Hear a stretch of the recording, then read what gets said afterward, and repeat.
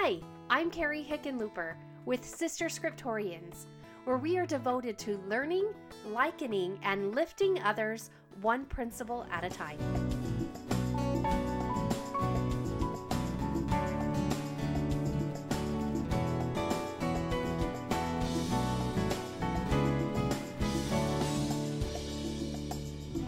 Episode 8, Nephi's Promised Blessings Belong to You. Welcome back, ladies. I'm excited that it's Monday and that we can begin with a new episode of Sister Scriptorians. I want to begin by thanking you. Thank you to those who have reached out in personal ways to contact me and let me know about your feelings about the podcast. Thank you for emailing me. Thank you for calling me. Thank you for sharing Sister Scriptorians through Facebook with your friends and through Instagram. Thank you for rating the podcast and giving it reviews. And if you haven't had a chance to do that, it's not too late. You can go on there and still rate it. And I just appreciate the kind words you've given. And I love that we can meet each Monday and be able to learn about our Savior. And to be able to look for His tender mercies and to be able to see His promises being fulfilled to us. And that's what we're supposed to do. That instead of avoiding the pains of life, we're meant to work through it with our hope and faith centered on Jesus Christ. We must pay attention to His blessings. Otherwise, life would be all work and no reward. We would be reactive instead of reflective. And we would remain in a state of want instead of being able to revel in gratitude. And sometimes fear and discouragement, it can feel heavier than peace, joy, and love. And fear and discouragement can kind of sweep away the good things in life, but it doesn't have to be that way. And that's why I'm excited to be able to spend some time going over Nephi's promised blessings found in 1 Nephi chapter 2, verses 19 through 24. Remember how he obtained them. He exercised his great desire to know the mysteries of God by praying with faith to gain more knowledge. And I love that the Lord acknowledged that Nephi sought after him diligently. If you look diligent up in Preach My Gospel, it says that it's steady. So it's not running faster than you have strength, but it's being steady and consistent, earnest and energetic. Nephi must have had the desires of his heart on his lips and in his heart continuously during this time.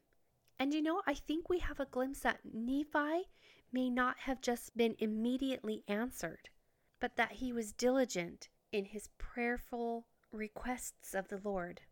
The Lord acknowledged that Nephi prayed with a lowliness of heart. And what does that mean?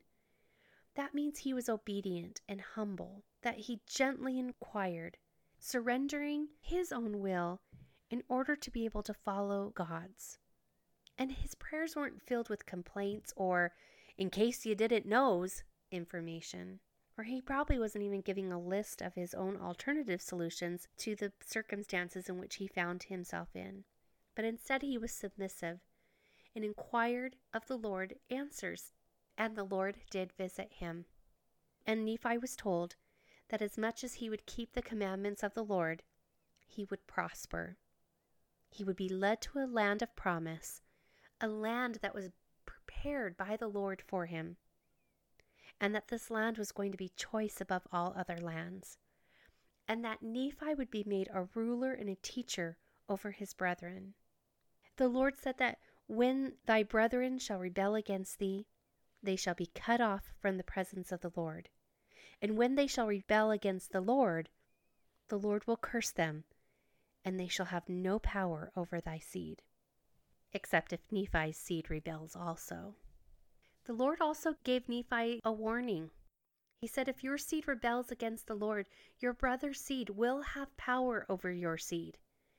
Your brother's seed will be a scourge unto your seed, to stir them up in the ways of remembrance. Now, a scourge is a person or a thing that causes great trouble or suffering. It afflicts and it burdens and persecutes. And so the Lord is warning that if your seed, Nephi, rebels against me, then your brother's seed is going to remind them through persecution to bring them back to remember the Lord and to listen to his words. And the blessings promised to Nephi are also promised to us as well, because God is not a respecter of persons. And so these promised blessings are available to all who desire to know the mysteries of God and who pray in faith, diligently, and with a lowliness of heart. You see, these promised blessings could have been Laman and Lemuel's as well. So how do Nephi's promised blessings relate to us? Inasmuch as you keep my commandments, you shall prosper. If you look up the word prosper, it means successful, flourishing, or thriving condition, especially in financial respects, good fortune. And though that may be the way that the Lord chooses to bless some of his children, that is not the way that he always intends the word prosper. Prosper can also mean increased light and knowledge. It can mean that we're being successful and flourishing and thriving in our development of Christ-like attributes. It means that we can be thriving in enduring mortality or in overcoming our personal trials. It can mean that we are finding success, that we are flourishing, and that we are thriving in fulfilling our purpose as a daughter of God and our personal missions here on earth. And isn't that a blessing of prosperity as we keep the commandments? That we can prosper in our personal missions here on earth. The Lord promised that he would lead Nephi to a land of promise, a land that the Lord had personally prepared for him. Now this can mean ultimately eternal life with God, but I think that we can have glimpses of a promised land as we keep the commandments and we build our homes as sanctuaries from the world. I think we can find them in our church congregations as we practice friendship over just friendliness. And we most definitely can find the land of promise in the temple as we leave the burdens of the world behind and we enter back home for a little while. Even the blessing and promise that the Lord made to Nephi, that he would be made a ruler and a teacher over thy brethren, can apply to us. Think about what Laman and Lemuel represented. Some might call them enemies, but they at least were trials and challenges and provided obstacles there in the wilderness. So if we liken this blessing to ourselves, we can have confidence that our trials and obstacles and challenges will have no power over us. So what are some challenges that you might be facing today, right now? Some of us might be just experiencing loneliness and isolation and despair.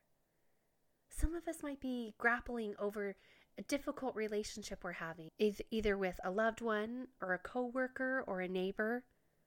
Some of us either might be experiencing personally or watching a loved one go through sickness and chronic pain, or be experiencing the sting of grief that follows death, or just those annoying mortal feelings of anger and jealousy and hurt or disappointment over unmet expectations and missed opportunities, or simply anxiety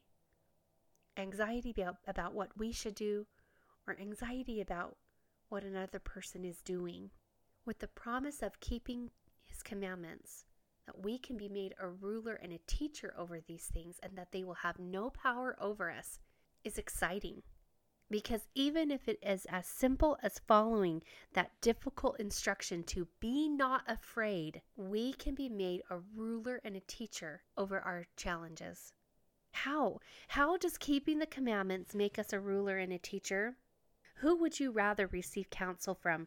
The person who has experienced what you're experiencing, has relied on the Lord, has received light and knowledge, and has been able to move a few steps further on the path than you are currently, or the person who can just philosophically counsel you on what to do? No, the person who has walked through those challenges is now being able to be a ruler and a teacher over those things, and to show you that those challenges don't have power over them. That is the genius of God's plan. That as we face our circumstances, no circumstance or hardship will be wasted if we lean into the Lord and learn what He would have us learn from Him. And so therefore we can be made a ruler and a teacher over those experiences and challenges that have not overpowered us. And we can then help lift others so that they can be made rulers and teachers over those challenges for themselves. Now, Nephi's warning also applies to us as well. If we rebel against the Lord, our challenges and obstacles and weaknesses can become a scourge to bring us to a remembrance of the Lord and of His word. Now, challenges are a part of mortality, and in no way do they always mean that we are in condemnation or that we are not right in the sight of the Lord. No, mortality is going to give us circumstances that we need to overcome. But to not keep the commandments is to face all of these circumstances surviving on our own strength, to be left on our own to suffer the influences of opposition to the Lord. And though the Book of Mormon shows us that disobedience doesn't create an immediate deficit in our abilities, it does create a little by little removal of ourselves away from our power source, the upholder of all things. But here is where the Lord is so magnificent. You see, He gives you blessings in disguise. Because once we move away from the Lord, we shouldn't become surprised when we find ourselves yearning for blessings that we once enjoyed, or even experiencing a suffering that just can't be hushed. And I'm not talking about just in circumstances of crises of faith. I'm talking about in everyday circumstances when you just take a little step away, you're going to start to feel something or miss something. Take note and act. This is the Lord's blessing in disguise. He warned Nephi that once his seed rebelled against the Lord, that the Lord would use the Lamanites to stir them up into remembrance of the Lord and what they had been taught. And though it might hurt our pride to admit that our way wasn't as wise as we once thought it was, or as liberating as we imagined it would be, this is the Lord's checks and balance system that is intended to bring you back to Him. So if you start to feel like, I'm missing something that I once had, that's the Lord's checks and balance saying, come back home. Don't be shamed. It's not to shame you. It's not to condemn you. It's just Him beckoning you back home. I love that plan. Now, I don't have a missionary, so this was news to me, but the church has a pretty neat resource handbook out. It's called Adjusting to Missionary Life. And I think it should just be called Adjusting to Mortal Life, because I think this can apply to everyone. And I'm excited and I want to share it with you. My Relief Society presidency shared it with us last week, and I think it is fantastic. And it's about managing stress. And it's broken up into all these categories of physical demands, emotional demands, social demands, intellectual demands, and spiritual demands. And if you find yourself struggling with one of these areas, then it has scriptures and practical solutions on how to be able to strengthen yourself and prosper within that area. I see this as a fulfillment of the Lord's promise. Keep my commandments and you will prosper. And you can be made a ruler and a teacher over the circumstances that you find yourself in. This is a fantastic booklet. If you have the library app, the LDS library app, it is found under the missionary section.